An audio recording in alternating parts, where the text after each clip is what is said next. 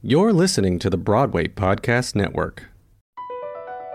Across America, BP supports more than 275,000 jobs to keep energy flowing. Jobs like building grid-scale solar energy in Ohio and producing gas with fewer operational emissions in Texas. It's and, not or. See what doing both means for energy nationwide at bp.com/investing in America. It is Ryan here, and I have a question for you. What do you do when you win? Like, are you a fist pumper, a woohooer, a hand clapper, a high fiver? I kind of like the high five, but if you want to hone in on those winning moves, check out Chumba Casino. At ChumbaCasino.com, choose from hundreds of social casino-style games for your chance to redeem serious cash prizes. There are new game releases weekly, plus free daily bonuses, so don't wait. Start having the most fun ever at ChumbaCasino.com. No purchase necessary. VGW Group. Void where prohibited by law. See terms and conditions. 18+. Lucky Land Casino, asking people, what's the weirdest place you've gotten lucky? Lucky? In line at the deli, I guess? Aha, in my dentist's office. More than once, actually. Do I have to say? Yes, you do. In the car before my kids' PTA meeting. Really? Yes. Excuse me, what's the weirdest place you've gotten lucky? I never win and tell. Well, there you have it. You can get lucky anywhere, playing at LuckyLandSlots.com. Play for free right now. Are you feeling lucky? No purchase necessary. Void where prohibited by law. 18+. Terms and conditions apply. See website for details.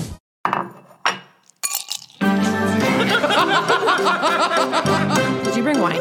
I got the glasses. You guys, I made a quiz. And I didn't bring anything, but I'm here to have fun.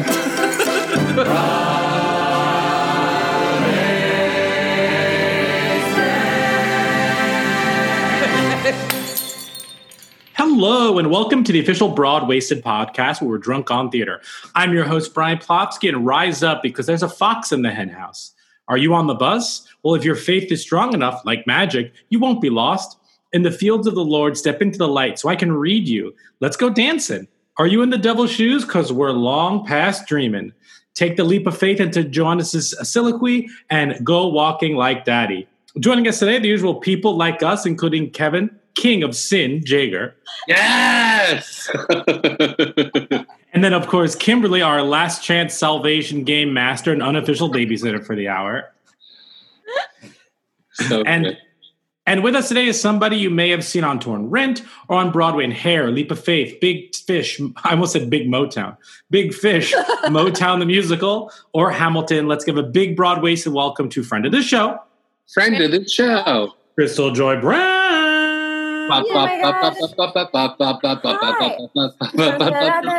You ready for this? Yes. Welcome. Oh my God. you. I was cracking up during that introduction. That was amazing. That was like how you incorporated all of that. Wow. Congratulations. I'm highly impressed. I had to mute myself and I had to that was fantastic. Thank you. Oh, yeah, of course. Welcome. We really appreciate you being here. We're super excited to kind of just talk with you, hang out. Yeah, hi. I'm in my closet. So I'm joining you. This is where I do all of my important meetings these days. Yeah, your home studio. I've gone from Broadway to the closet. Yeah. That's not normally how it goes. You normally come out of the closet and then go to Broadway. But Sure. That's what's happening this time. Reverse. Yeah, exactly.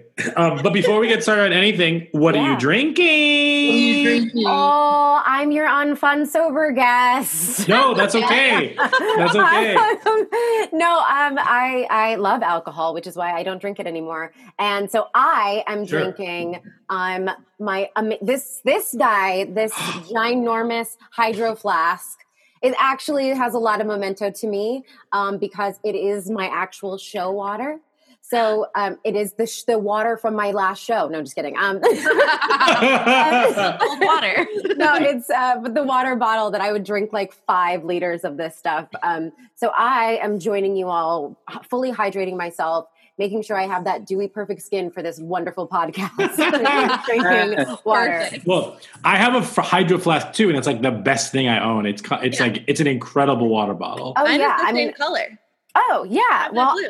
I love the blue one, and this is my third one of these and they're $45, but because I keep losing them because I take them everywhere, And then I lose them. I've lost them in several Ubers. So I hope people like took them, just washed them out and kept them. They're like expensive. If someone Googled it, they should be like, oh, but they probably shouldn't keep it. But if you kept it, that's fine. I'm COVID free that I know of so far. So. Great. Yeah. So if you find a blue Hydro Flask in an Uber, it's okay. Yeah. And I always buy the exact same one. Yeah. Oh, you do? Oh, I love that. Yeah. Yeah. Kevin, what are you drinking? I'm having my other Q-Cock. It is the Persian version, which is a Jose Cuervo tequila, triple sec, dill, lime, muddled cucumber, jalapeno, and persimmon garnish. So it's like a Persian margarita of sorts. You can find out more about them on Facebook and Instagram at Q Cocktails, or visit them at qcocks.com. And I would just like everyone to know that is not watching this. It just says Cox very large across the link. That's the only thing I actually saw. Yes, it does. Kimberly? I'm still living in my fall world, but I wanted to drink it out of a wine glass today. So it's apple cider with just like a splash of gin because I'm very tired. The Bar Hill? The Bar Hill Tomcat. It's my favorite. Oh, it's so good. I mean, if you like gin, it's so good. Everyone likes gin. No. Only I am staying classy tonight, and I'm drinking a Miller High Life. Oh, wow. Yeah. The champagne of beers. Exactly. Our downstairs neighbors moved out today. So they texted me and they were like, hey, we've got a fridge full of stuff that we're just not like moving. So what do you like? We'll make a box for you if you want to come down and get it. So I grabbed a box and they were like, there was Miller High Lifes. There was some bottles of champagne. There was a ton of butter. So lots of tea, maple syrup. So I was like, you know what? I'm gonna drink a Miller High Life tonight. So if you I was gonna say, if you melt like a stick of butter and just pour it into the beer, is that like what butter beer is from like? No, do not do that. Okay. Yeah, I don't think that that's it at all. But, just in for fact, the listeners, beer is not alcoholic. Yeah. Don't do it. It's just would be drinking pure fat. I mean, which you can do. Which I mean, 2020, we might need to put fat butter in their coffee. And deal with it. Yeah, totally.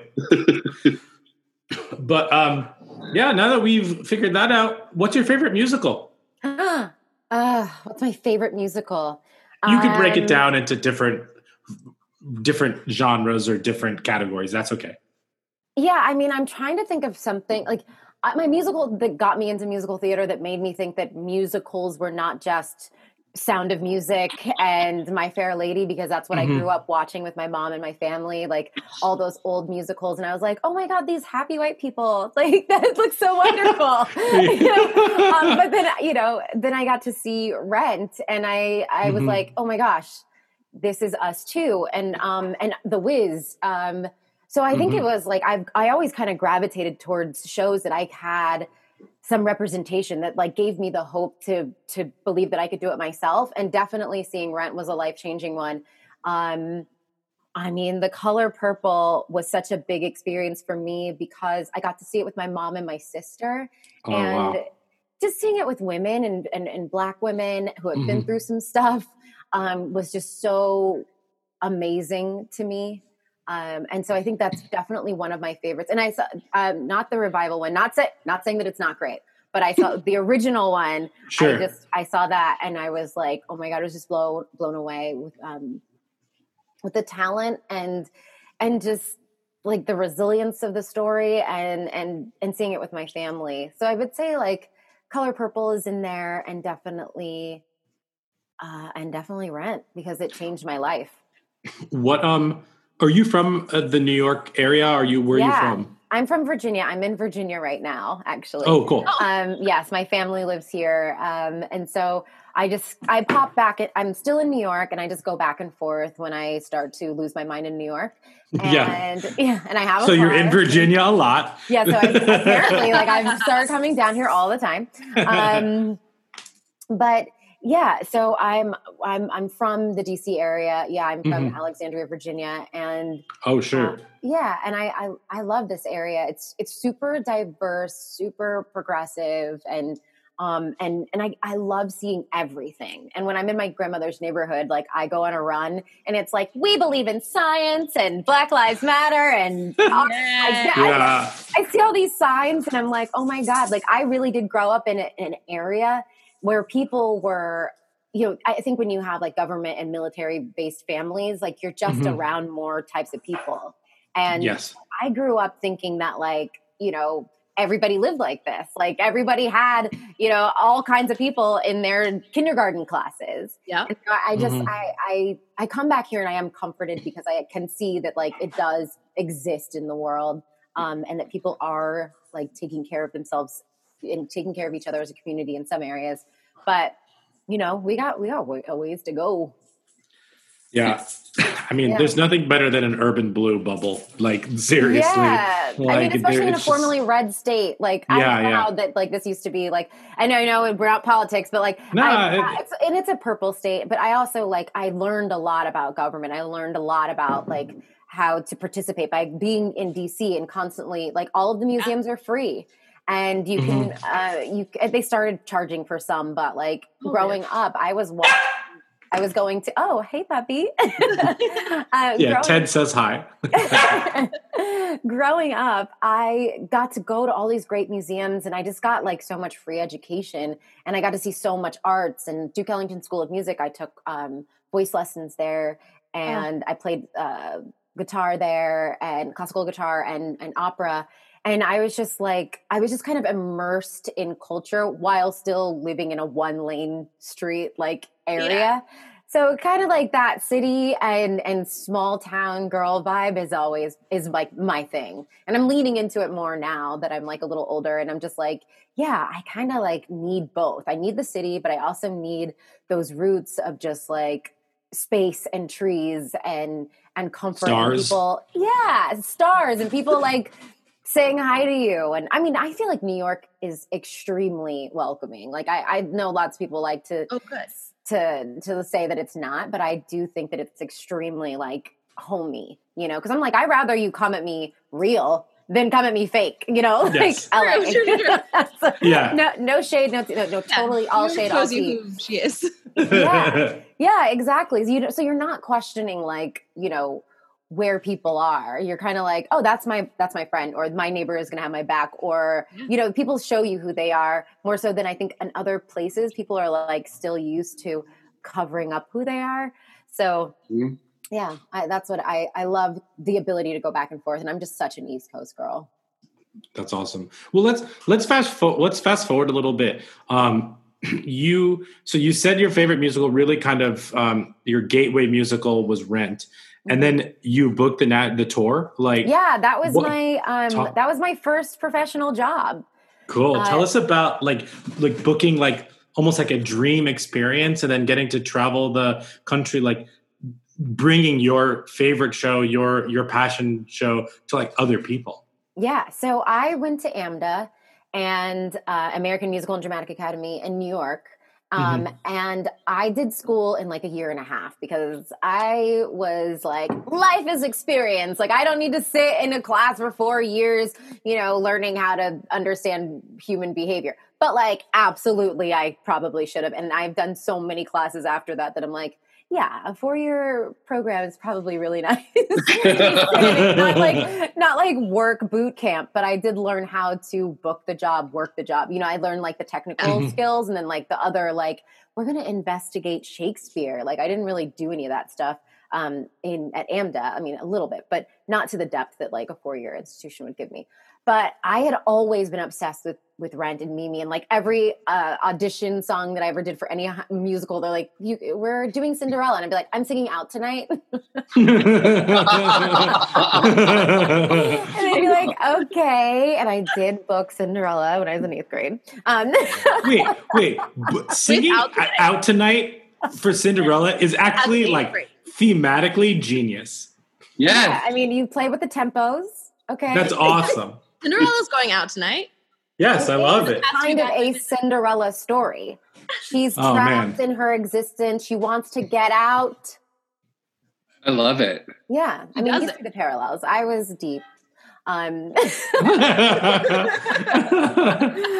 dramaturgy of that's just beautiful. Yeah. Who needs 4-year college when you have a very odd imagination? Or you're like, this is the only musical I actually listen to. My sister was a musical theater fanatic and she like listened to everything. And I was like, I will listen to the rock musicals and the ones where they talk about like as much sex, drugs, and alcohol as possible. Like that's more my speed. Yeah. So that one. Now they do it all the time, you know, but at the time it was like, there was one. So yes. What was I talking about? The Rent tour. Oh yes. Okay. So I was like, I'm not going to do a 4-year college. I did a 1.5 years. I got out really early, really young, and I was 19 and I was auditioning. I had like this manager, her name was Roxy Horan. And I mean, like what a name, first of all. Yeah. And she was like 82 years old, lesbian with like a cane. And she was like, I've been around forever, darling. Like she was very like old lady Broadway. And I was like, this is my manager, Roxy Horn. Like, this is how we do it. You know, I'm going into the theater.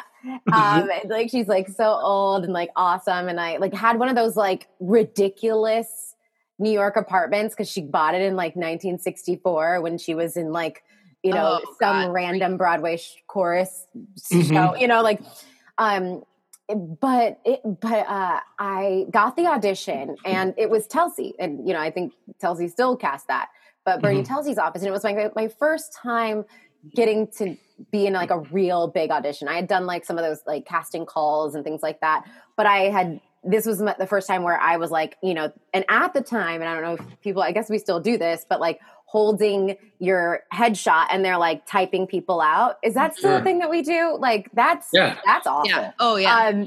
But yeah, you stand there and you hold your thing, or you get 8 counts, I guess, to sing a song. Like that whole thing was crazy.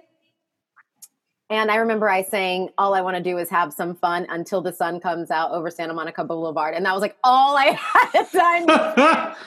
They were like, do not sing from the show. And I sang that. And I was like holding my headshot, like as they're going person by person. And then they were like, okay, you get a call back.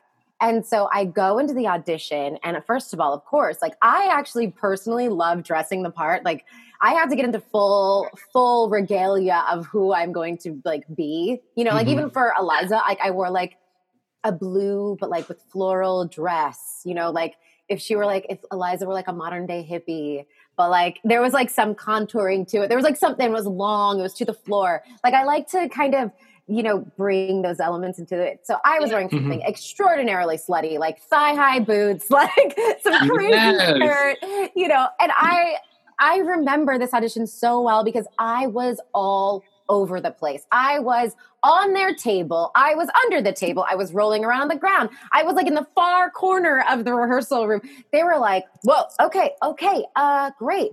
And when I got the job, they were like, she's extremely green and we're going to have to do a lot of work. But she has like the right temperament for what we want for, you know, that feral Mimi character. And some of the things that we did, like when I booked it, of course, like I immediately cried and I was like, oh my God. And the first time I'd ever seen Rent was on the national tour. So I was just like, this is crazy. Like this is a manifestation of my actual dreams. So that was like really great, I think, especially at a young age, to be like, oh, I can think something and it can become a thing.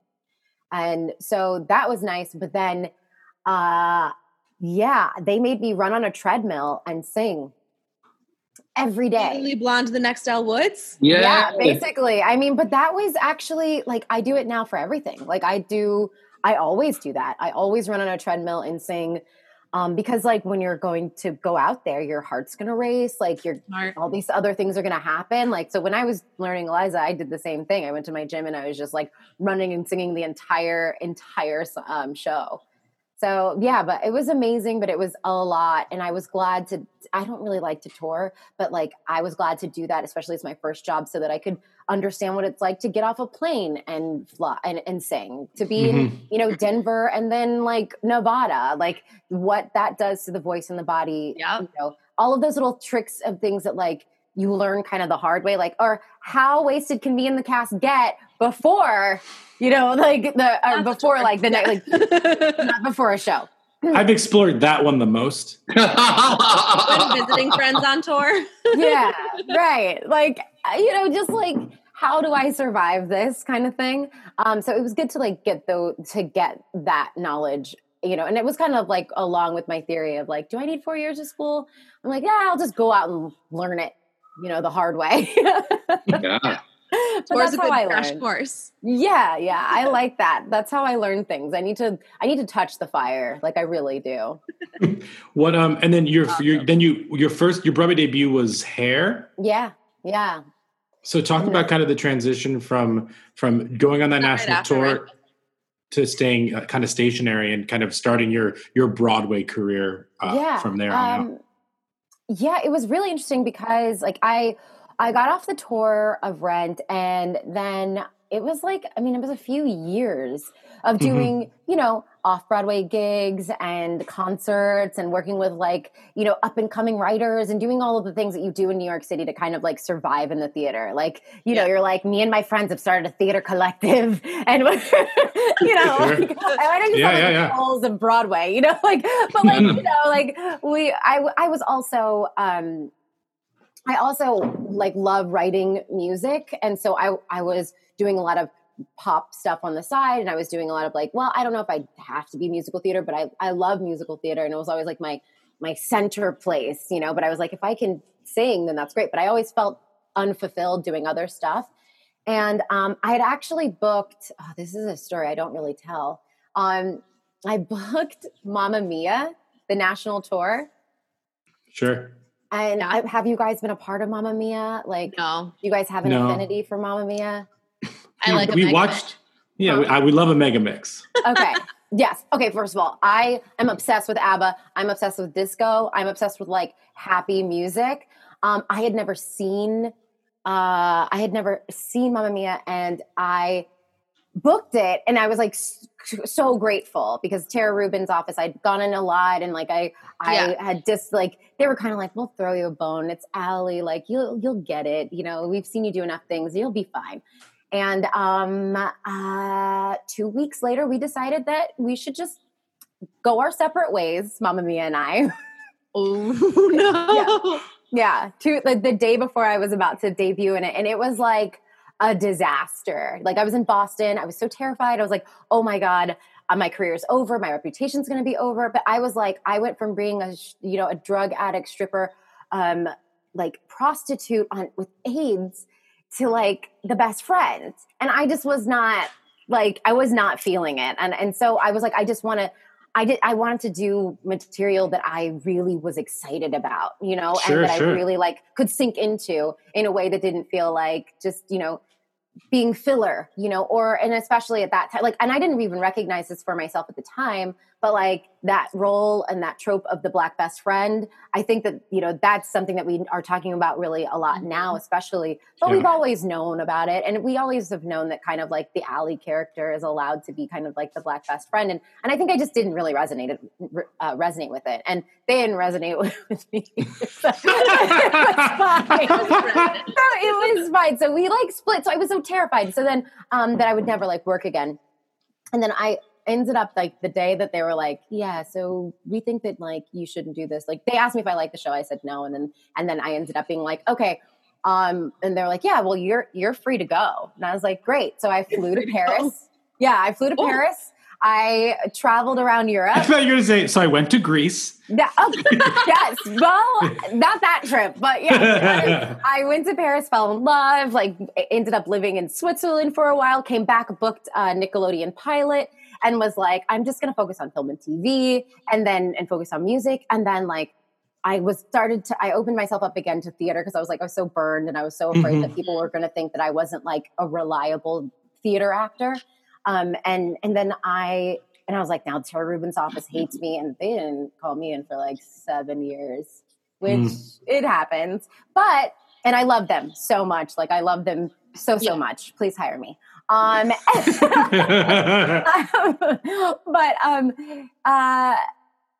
I went in, and I went in for Hair, and it was to understudy Dion and to take over for Sakon, who was leaving. And like, when I think about it now, like it was all of the like Black Broadway, like girls that I know now, that I see now, that I've seen forever, you know, like you kind of have your age group and you kind of like move through life together. And when I think about it, I'm like, oh yeah, it was like all these women I super look up to or have befriended were at that audition, because it was so many of us. And I auditioned for it, and Diane Paulus was in Boston and her flight got canceled. So she just pulls out her laptop, and this was in 2009. So this was all very new. And she's like Skyping in, and she's like, so I'm doing my song and I sing. And then she goes, can you come closer to the screen? And she's like looking me up and down like, okay, all right, thank you. You go back to your mark, go back. No, all the way back to your mark. You know, like it was just so bizarre. I was like, you know, flashing to like now time. Yeah, right? you were prepping. You were pre-gaming. Could you come closer to your screen? Yeah, like the only way I get hired is through this thing, or get seen outside of the closet. Is this. Yeah. So it was just wild, and and then booking it, and then like a female director, and all of these things that I just thought were amazing. And at the time, like it was the Hamilton, right? Like that show was insane and so good. Oh, that's one of the best things I've seen on Broadway. I love that production. Yeah, it was, and it was just so free, and at the same time, we were all grappling with the gay rights movement, right? Like, and the equal marriage, and the company. Was that Prop 8? Buses that went down to. I almost went. It was like my senior year of college, maybe, and we were all like, I think we should all go with the hair cast on the buses to the march. Yeah, we did, and we like sang "Let the Sun Shine In" on the steps of the Capitol, and my grandmother actually still has like the news article like posted on in her office. But I was like, that's so cool. Like I can be a part of, and it was another show that I was a part of that I was like, this is a snapshot of our history. It's a snapshot of something that people, and written by people who are really living it, which is like Jonathan Larson living in New York City, dealing with the AIDS epidemic and losing his friends in the way that he did. And then was like Hair, dealing with John Rado and oh my God, who's the other Galt one? McDermott. Thank you. Living in this time where their friends and themselves are being, you know, sent off into the draft, into a war that they don't believe in, and like dealing with a government that they don't trust, and all of this stuff, like the snapshot of that and the history of that. And the fact that they also make sure that you kind of learn it. Like definitely we did a lot of like learning during Rent and seeing like, these are the people who you actually are. Like they actually had photos of who we were portraying, even if you were drug dealer number, whatever, or person in like the self-help group. Yeah. Like they're like, those names were names of people who died that were friends of theirs, of Jonathan Larson's. And so like being a part of those things that actually like really tell the story of human life in a way that's like fun, engaging, and smart is like amazing to me. So I was like, oh, okay, great. But, you know, Hair was hard, you know, like they were like already a tribe. They were already a family. I was the first person to replace. Really? Yeah, I took over for Sakon, and she left early to do Fela. Mm-hmm. And then, of course, later on in life, Sakon goes and we do Motown together. Sure. Oh, right.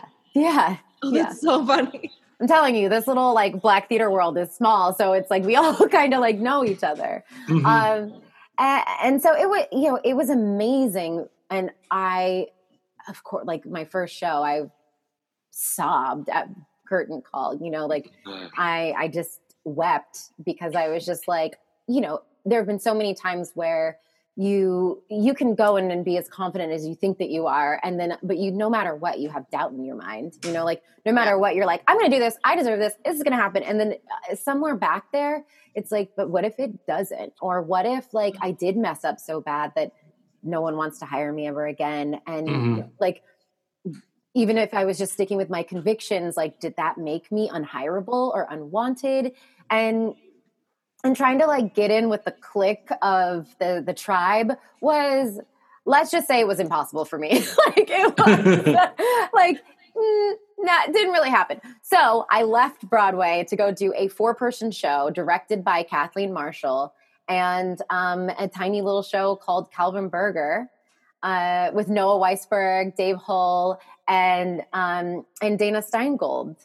And it was just like, and I was like, oh, I'm leaving Broadway for $340 something, you know? But I was like, my happiness and my desire to create stuff was so strong. So I was just happy that I made that call. But it, you know, I was with Hair for almost 9 months, and once again, it was a deep learning experience. I think I really started enjoying Broadway at Leap of Faith. Sure. And that show lasted 2 weeks on Broadway. So I don't think I realized it was that short. Yeah. Oh yeah. It was brief. But you got a Tony performance out of it, right? Yes, we did. That's the only thing I remember. It was a very slow year. So we got lucky, I guess. I mean, it was our only Tony nomination, and Leslie Odom Jr. was in it. And when we did it in LA, he was my love interest. And when we did it on Broadway, he was my brother.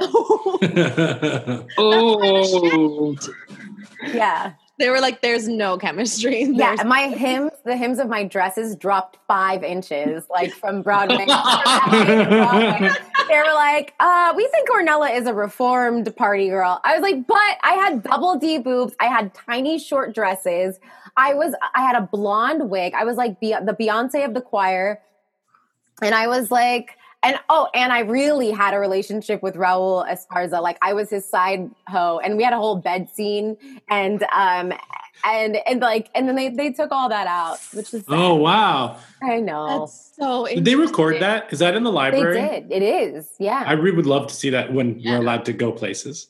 Oh yeah. 2025. I used to say like 2022, and then now it's not funny because it's like, no, right. That's actually it's more like realistic. don't. Yeah. Do you know what? You know where we can go? Oh no. Tuesdays in the corner with Kevin. It's Kevin's corner. Yay! Welcome to Kevin's Corner, where I have some really crazy, weird questions from crazy questions to ask people at an interview.com. So wow. We're just going to pick a few of these and see what your answers are. Great. Do you have any like weird superstitions or rituals in when you're doing a show?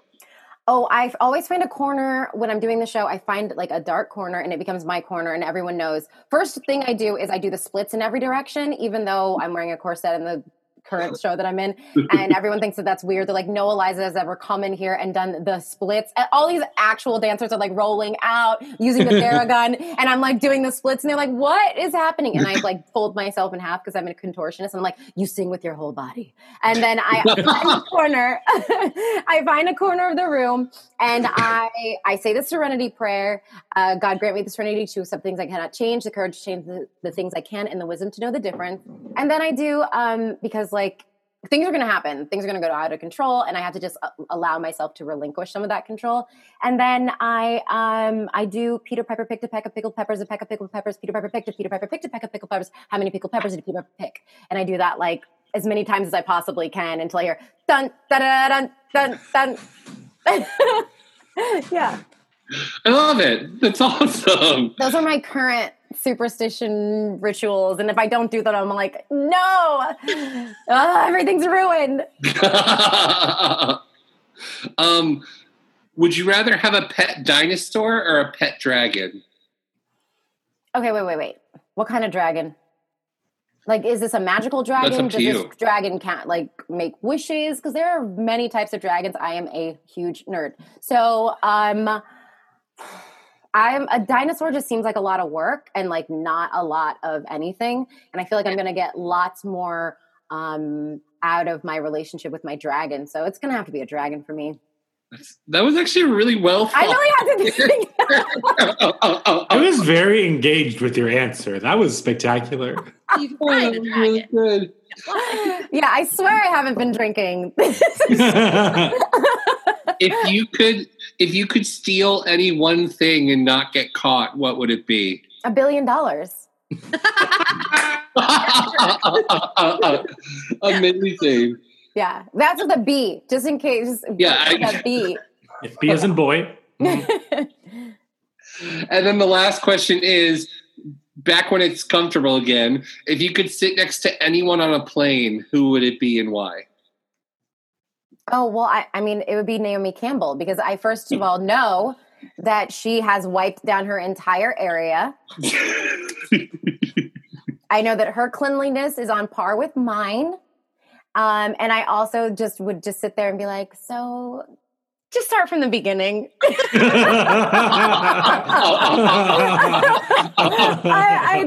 I mean, I'm sorry. I don't know why she came to mind, but like, and also we would most likely be on a private jet, right? So, yeah. Totally. I don't know. That just sounds like someone that you're like, y'all, you can't believe who I was just sitting next to on the plane. Like, a musical theater person would be great, but I have a likelihood of meeting them, Right. Yeah, you got to work out percentages, all that. That's a good answer. How do you keep it forever young? What is happening? Yeah. That was great. And this has been Kevin's Corner. Hooray. Yay. Across America, BP supports more than 275,000 jobs to keep energy flowing. Jobs like building grid-scale solar energy in Ohio and producing gas with fewer operational emissions in Texas. It's and, not or. See what doing both means for energy nationwide at bp.com/investing in America. Hello, it is Ryan, and we could all use an extra bright spot in our day, couldn't we? Just to make up for things like sitting in traffic, doing the dishes, counting your steps, all the mundane stuff. That is why I'm such a big fan of Chumba Casino. Chumba Casino has all your favorite social casino-style games that you can play for free anytime, anywhere with daily bonuses. That should brighten your day a little. Actually, a lot. So sign up now at ChumbaCasino.com. That's ChumbaCasino.com. No purchase necessary. VGW Group. Void where prohibited by law. See terms and conditions. 18+. That's awesome. This is a little segment we do sometimes called Stage Door Stories. Stage Door Stories. Do you have a story from a stage door experience, whether you were the person stage dooring or whether you were the actor who was, signing playbills or coming out, whether it's funny or heartfelt, something that kind of like encapsulates your time kind of doing the stage door? Or just something that like it's your number one story. I do have like a ton of heartfelt ones. Like honestly, when they were like, so you're not allowed to meet and greet like any of the fans anymore and like any of the audience member, I was like devastated because I love that interaction. Mm-hmm. And especially like all the grieving moms have like that's a big one. Like being able to connect with those people who have lost people. Because I think that my Eliza is very in her feelings, and I think people are connecting to that, which I do love. However, I have to tell a totally different story that is absolutely wild. Great. Yes. And it's a stage door story because, okay. So back in 2014, I was going through the worst breakup of my life and I was doing Motown at the time playing Diana Ross. And I decided to get on an app to date, right? I think you mean Tracy's mom. At this point, yes. Yeah, right. Oh, no, anytime I see her on an Instagram live, I jump on and go, I play your mom on Broadway. I played your mom on Broadway. I literally say that every time, like even though she's like talking about her hair care products and I'm like, amazing. I played your mom on Broadway, right? I slip it in there as much as humanly possible. And I've met her several times. I'm like, I played your mom on Broadway. That's a digital stage. That's a digital stage door story. Yes, it actually is. It's actually also just like me trolling her, like, be my friend. We're kind of siblings. I'm your mother. Like, I don't know what it is. Instagram lives just to look for your comments. Yeah, right. If I get that notification, I'm clicking on it. That's my favorite new quote ever. We're kind of siblings. I'm your mother. Yeah, it's when you go method. If we named episodes based on quotes from the episodes, that would 100% be this episode's name. Oh, that's a good one. I mean, if you guys ever change format, this could be in the subtitle or whatever. Totally. That's the episode description, just a quote. Yeah. Be like, you gotta be there. You gotta be there. Okay, joke. Yeah. So going back to the story. So 2014, worst breakup ever. Diana Ross. So technically, like, things are going great career-wise, but like my personal life, I'm really sad. I'm depressed. I get on an app. I matched with this guy, and then like he didn't answer for a long time. Like we'd been like messaging, whatever, like what you do, where you just like write poetry to each other, like pen pals, like forever. So we were just like talking to each other, and then and he was like, you can see like locations, right? Like you can see they're like 10 miles away, 5 miles away. And then one day he like comes back. He's like, hey, I'm back on the app. And I was like, oh. And he's like, I lost my phone and all this. And I look at his phone and I look at his distance, and it says that he is 3,000 miles away, like over 3,000 miles away. I was like, where are you? And he's like, oh, I live in London. I was just there for a few weeks working. And I was like, oh, well, great. And he's like, but I was like, well, I work a lot. And I was like, it's probably not going to work. He's like, I will come there and take you on a date. Like, I will fly there if you just say yes. So I was like, well, I have 2 shows tomorrow. This is like the day before. I was like, I have 2 shows tomorrow. So I have some time in between shows, but then I don't like to do anything after shows because I'm just really tired. And I'm like, maybe we can meet after, but like if you flew in, it's not my fault. And so he flew in, came to the matinee, came to the stage door with roses. And like, that was the first time I met him. And we ended up dating for like a year. Oh, wow. That's a great stage door. At the stage door, which is crazy. And he was French and he's lovely, but not the one. Did you like exit the stage door, then like line everyone up? Like, all right, which one? Oh no, he made it pretty obvious. And he was like, so you're like, you did that on the stage. Like, he's like, I've never even seen a Broadway show. And I was like, oh boy. Like, you're about to get yourself into a really weird world. That's and he was down. He was great. Wait, which show was that? I missed the year. That was Motown. That was 2014. Oh, that was Motown. Sorry, I forgot. Yeah. We talked about the Ross forever, and I still forgot. Cool. But on that note, let's play a game. Yeah. Sure. Brian and I had the same thing on the mind while we were planning our game and intro, because I made a game called Leap of Faith. Cool. I have my scenery bag full of Lights of Broadway show cards with me. And so I have 2 choices. We can play as individuals or as a group. Do you guys care? Whatever works best. Group might be fun. I don't know. How does this work? I'm so we don't know. Okay. She gives us a new game I was like, every you guys episode. know something. Okay, got it. No.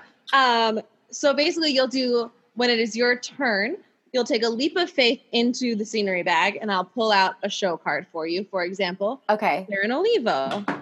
And then you would take that as a suggestion to create a new show for whoever you pull out of the bag. There are creatives and... Oh, fun. Okay. And you will read the name for me because that is not able to be seen. Okay, great. And then you'll create a show for you, and then it's a choose your own adventure a little bit.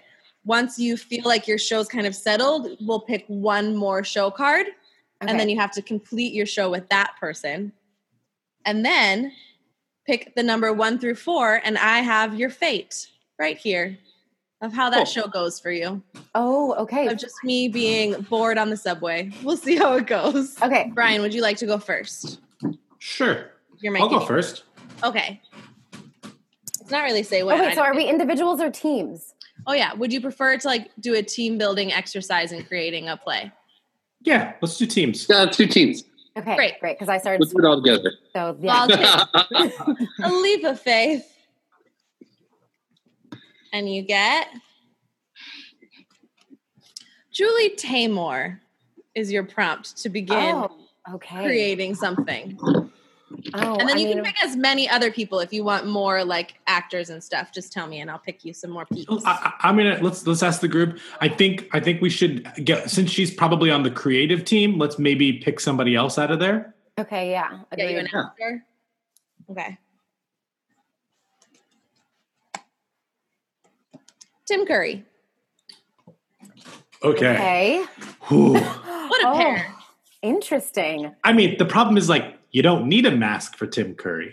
Yeah, that was like. Well, go ahead. This is a little bit of like fantasy theater, but I want like. Have you guys seen the Dark Crystal on Netflix? Yeah, the new ones. Yeah, the new one. I would love a musical version of that. And Tim Curry also in that world. She likes puppets and masquerie. What is it called? Masquerade? I mean, technically, you guys, someone is screaming at this, like, at their radio going, God, these idiots, it's cold. People wear masks. Yeah. I mean, I would see a Dark Crystal musical done by Julie Taymor with Tim Curry in it. Yeah. Yeah. Who would write it, do you think? Who would write it? Yeah. What's his name? Beetlejuice. Who we had on the show. Perfect? Eddie Perfect. Eddie Perfect. I like that. That'd be funny. It was our last live interview before all this. Yeah. Oh, I think, that can it be like a collaboration? Because I think with like Perfect's like pop vibe and like Lin-Manuel's hip hop vibe, and then those weird little puppets, it would just be hilarious and awkward. Oh, I would totally. I mean, that sounds great. It also would be, the lyrics would just be so clever. Right. Oh, good. Yeah. The whole show would just be like puns and and the set would be in wordplay. Yeah, absolutely. David Corns does the set, I think. Oh, absolutely. Yeah. Absolutely. I'm really into this. Wait, I'm like getting excited. I'm like, while Broadway is shut down, we should have a reading for this musical. I'm sure we could get some top-notch talent. I'm sure Tim Curry. Well, let's pick another one and see who our top-notch talent is. Yeah, let's see. Okay. Please be talent. Lea Salonga. Oh, this is great. Oh, this is really coming together well. Personally, I'm glad that you guys were okay with my Dark Crystal like takeover. Yeah. Oh yeah. But I think that's perfect. Jim Henson all day, every day. Yes. It's unfortunately that people wouldn't be able to see Lea Salonga's face, but other than that, she'd sing it down. Between all the animated voices she's done, I can do it. Yeah, this is perfect. Hit us with another one, Kimberly. Yeah, Kimberly, give us one more to round it out. One more? Okay. All right. Are we allowed to have that many? Yeah, I don't care. You're like, I'm making this up. Celia Keenan Bolger. Celia Keenan Bolger? Are you kidding me? We are getting 16 Tonys from this musical. Yeah, should we find out what our fate is? Sure. Yeah, what's our fate? Choose a number between 1 and 4. You do it. Guest chooses. Chooses. Oh no, I'm picking the fate. Okay, I am going to say 2. 2. Great. Oh God, no, Kimberly. Okay, you guys can't see her face, but she was like, sorry. I hate to break it to you. I think this is the most fitting one. Uh-oh. Okay. Critics failed to see the genius behind your Act 1 finale, and you must rewrite a new one and get the show re-reviewed. Years later, a bootleg of the original number appears, and the show gains a deep cult following. Amazing. Holy crap. Holy crap. That is, I really can see that happening. And I don't know if you're playing this game with other people, but I really need to know the other fates. Like, you can send them to me separately if you must. But wait, no, let's do another one. Let's do another one. Oh, yeah. Okay, Okay, do another one. Another one. Ready? Okay. Your first prompt. Mm-hmm. Jerry Orbach. Okay. I'm being a bad musical theater person. Lumiere. Law and Order. Promises. Got it. Okay. Thank you. Yeah. Thank you. Okay. Okay. None of us right away. Super yeah, excited. I think someone else right away. I think. Okay. Alex Timbers.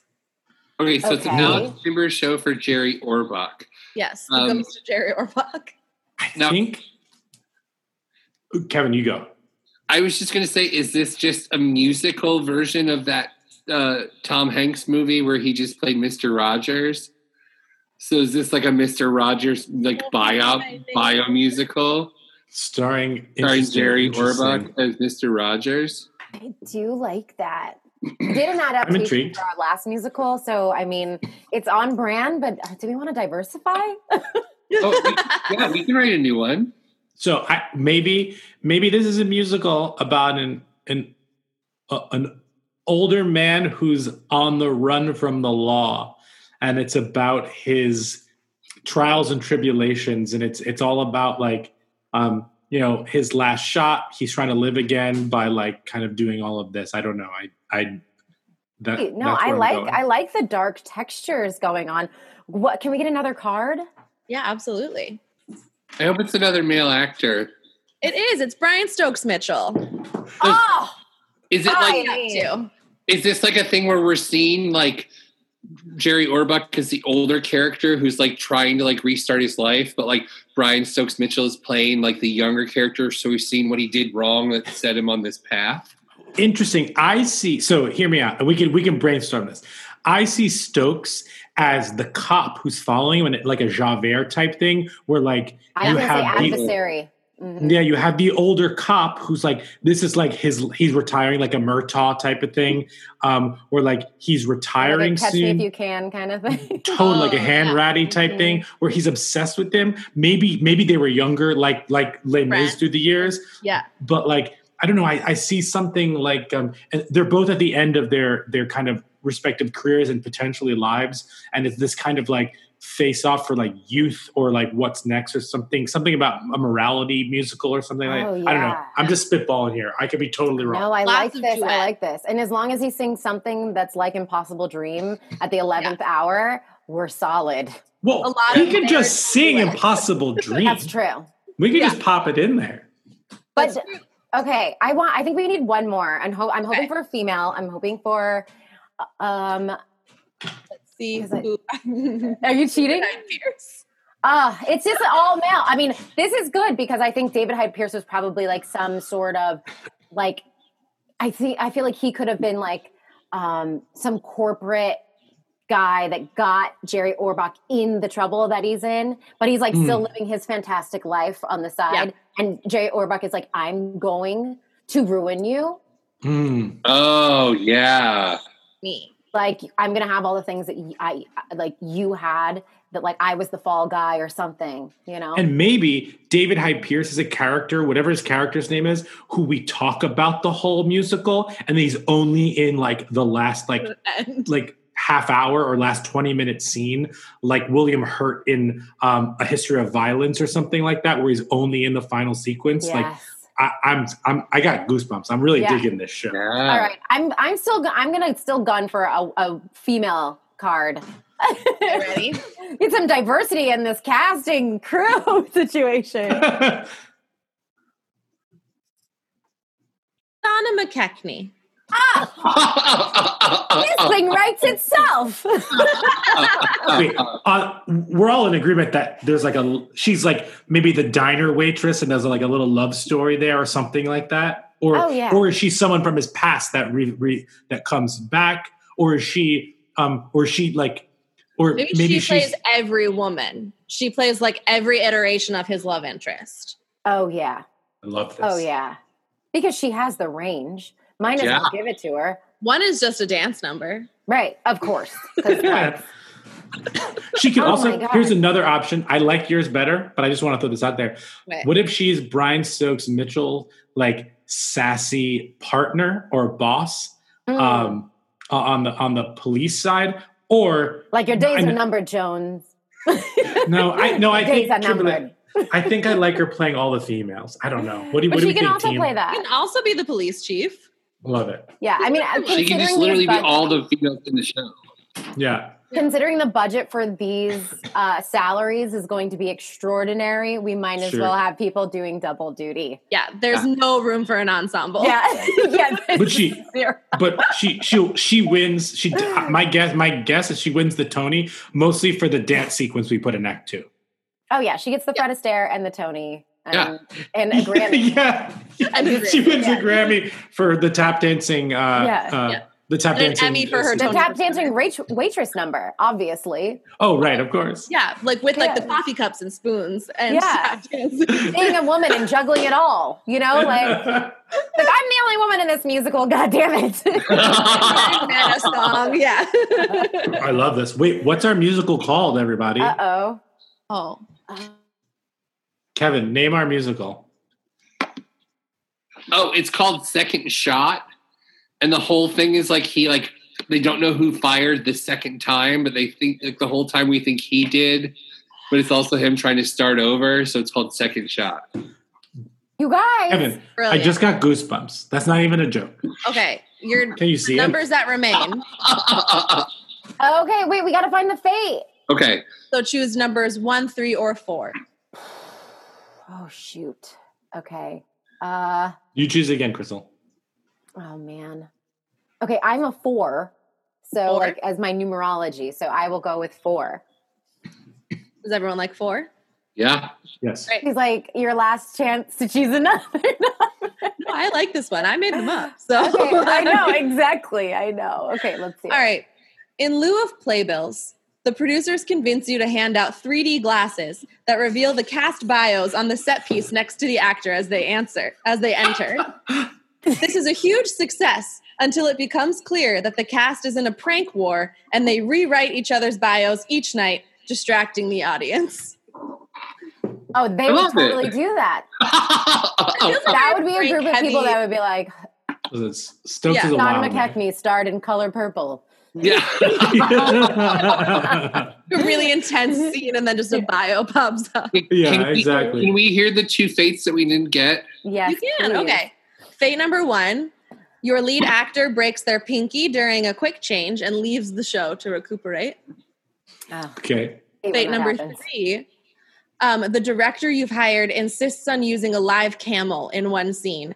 Unfortunately, the entire cast is allergic, and the director insists on replacing them with the animatronics from Disney's Carousel of Progress. I mean, we are that close. Like, that's not even funny. That's actually eerily close to what is about to happen in 2022. Wait, so The let's Hall say of that. Presidents is on Broadway. So let's say that Jerry Orbach broke his pinky. Can we pull out of the bag to see who would replace him? Oh, if you got Fate number 1, sure. Yeah, why not? Who would replace him? Andre DeShields. Yeah. Oh my God! Wait. Perfect. I take it back. Maybe we recast this.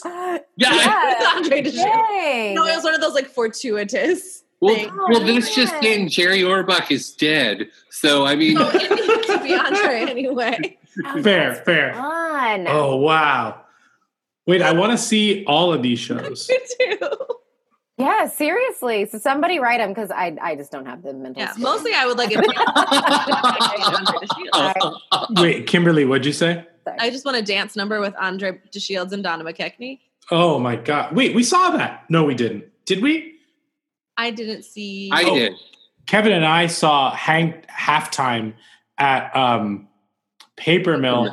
They didn't do it together, but they both danced in the same show, so it counts. Oh, okay. I did a workshop of that. Really? Oh, did you play the daughter? The Yes. right? Yeah, and I was really? unavailable. And I was like, I loved it. We loved that show. I bet you were spectacular. Oh, thanks. No one will ever know. It was with no audience in a room of no one. Oh, Perfect. It was so great. And I funny. was like, that's where I got to like meet and get to know Andre DeShields. And he is I'm always jealous. an inspiration. And like, I love him so much. cool. I'll watch him do absolutely anything. Yeah. Check out his well, Instagram if you guys have not followed him on Instagram. Ew. Hold, Yeah. please. Wow. Very important work to be done. who are some of, before we kind of end here, who are some of your who did you look up to? What actors and actresses when you were growing up, whether it be the movie musicals you watched or, the cast albums you listened to, what individuals inspired you and kind of what struck you about that? I remember the first autobiography that I ever read was Dorothy Dandridge. I can't remember the name of it, but she wrote a book about her life. And I read the book because it was like after Halle Berry had played her in that HBO Introducing Dorothy Dandridge. And I loved that HBO movie. Same. Yeah. It was just incredible. Everything about it to me was amazing and inspiring. And so like the combo of Halle Berry, of course, and then also just Dorothy Dandridge and being this like amazing, vivacious, beautiful Black woman trying so hard to just be able to be seen for her talent and grace. Definitely her. I also really loved growing up. My mom and I watched a lot of old movies. So Audrey Hepburn. Sure. You know, do you have a favorite? I mean, of course, Holly Golightly is great, but her in Charade is awesome. Mm-hmm. I just love how complex she was. She didn't make it easy. She actually played really complex characters who were always going through so much, and she could just she was always doing a lot. She was always thinking and talking fast and moving around and doing this and then the way that she functioned in that way, the way that she kind of functioned in that, what I thought was a very I connected to, that was the way that I function as a woman. I was always talking and thinking and doing a lot of things at one time. And I just resonated with her also independence and independence minded. And she was always, they wrote her quick. And I just loved that about her, that she was always, sizing the person up across from her, or really in her feelings and I don't care about you. I'm dealing with this. I just always think of her slumped over in her little jazz shoes and she's about to go do a jazz number in that bar where she gets super drunk. I love that. Just so much class and poise and she had just an amazing big heart and Josephine Baker. It was the women who had these crazy big families or did a lot of when I learned about the side philanthropic stuff that they did, I was really moved and motivated by them. So when I got to learn about Josephine Baker and all of her Rainbow Kids and, that went all kinds of different ways, but I was just that's what I want. I want to create a world where I want to adopt at some point in my life. And I'm I would love to be able to do that. And also to be in the world of performing and arts and acting, but then also have a beautiful family life, have a beautiful external life that, you go and you do your work and you go out and you live your life. And I think that those were some people, especially at the time when you could be a private citizen as an artist, the tabloids would do what they would do, but when you really could be not just a star or a name or whatever. And then, of course, just everything that Audra McDonald did, just watching her constantly break barriers and play roles that were traditionally white and being oh, okay, so that's allowed, and starting to see that. She was the person that showed me that the character could be Black. You know what I mean? That was the first time I really got to see that. It had always kind of had been before that it's well, we have to write the Black version of this or the Black whatever. And it was she's oh, she's Marie Christine. And I'm what? Okay, what? And then I was a soprano, so I was oh, I can, she just gave me so much hope, So yeah, but I'm constantly in awe of people who continue. I feel I collect new favorites all the time because I'm just constantly in awe of people who are, living their biggest, broadest life and not just focusing on one thing, but they're doing just as many things as possible. Awesome. Yeah. Well, on that note, that brings us to the end of our episode. Thank you so much for joining us. This was so fun. You're a delight. Thank you guys. You can come back whenever you want, and we don't say that to everybody. No. I'm sure you do. No. But seriously, thank you so much for taking the time. We really, really appreciate it. Yes. We had a delightful time, and we can't wait to potentially meet you in person on stage. That would be nice to do that. Yeah. But you can, and where can people follow you on social media? Yeah, at Twitter and Instagram, I am at Crystal Joy Brown, and you can find me on my website, thekjb.com. And I'm also on Broadway Plus and Cameo if you guys want to shout out. Oh, fun. Yeah. That's awesome. Well, thank you so much for joining us. We always end with a quote. Baby, baby, where did our love go? All your promises of love forevermore. I've got this burning, burning, yearning feeling inside me. Oh, deep inside me. And it hurts so bad. Diana Ross and Supremes featured in Motown. Yes. Yeah. Oh, I and love what was the line? We're almost like siblings. I'm your mother. Yeah. We're almost like siblings. I'm your mother. Yeah. Right. And they can also find you on Tracy Ross Ellis's Instagram. Tracy Ellis Ross. Don't mess up my family's name. It was a test. I was testing. Oh, yeah. Yes. You can find us there. Instagram Live. You can find us at Broadwasted on all social media. You can find us, join our Facebook group. We do some theater nerdy stuff there. Kevin runs that. Of course, you can join our Patreon, patreon.com/Broadwasted, extra episodes, videos, stuff like that. And then, of course, you can find us anywhere you get your podcasts, like Spotify, Stitcher, as well as iTunes. Big favor you can do us is rate and review us there. 5 stars, please. And thank you. But again, thank you so much. We really, really appreciate it. But as we end every episode, we raise a glass. Woo woo. And a hydro flask. Or a hydro flask.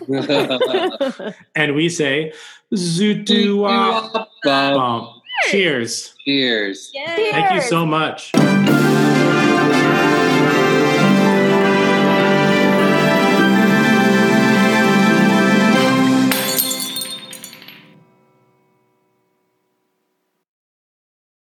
Hey, it's Leslie Odom Jr. here on the Broadway Podcast Network to tell you about the Rise Theater Directory, a program of Maestro Music. Rise is a national online resource designed to connect and empower backstage and administrative and creative theater professionals from underrepresented backgrounds. If you work or aspire to work in the theater community, this can help you find your next project. And if you hire theater professionals, search the Rise Theater Directory to find your next team. Create your profile now and get more information by visiting risetheater.org. That's theater with an RISETHEATRE.org, because only together we rise. Hi, y'all. This is Kristen Chenoweth. Hi, I'm Gloria Estefan. This is Sarah Bareilles. Hi, I'm Patti LuPone. This is Lin-Manuel Miranda. You're listening to the Broadway Podcast Network.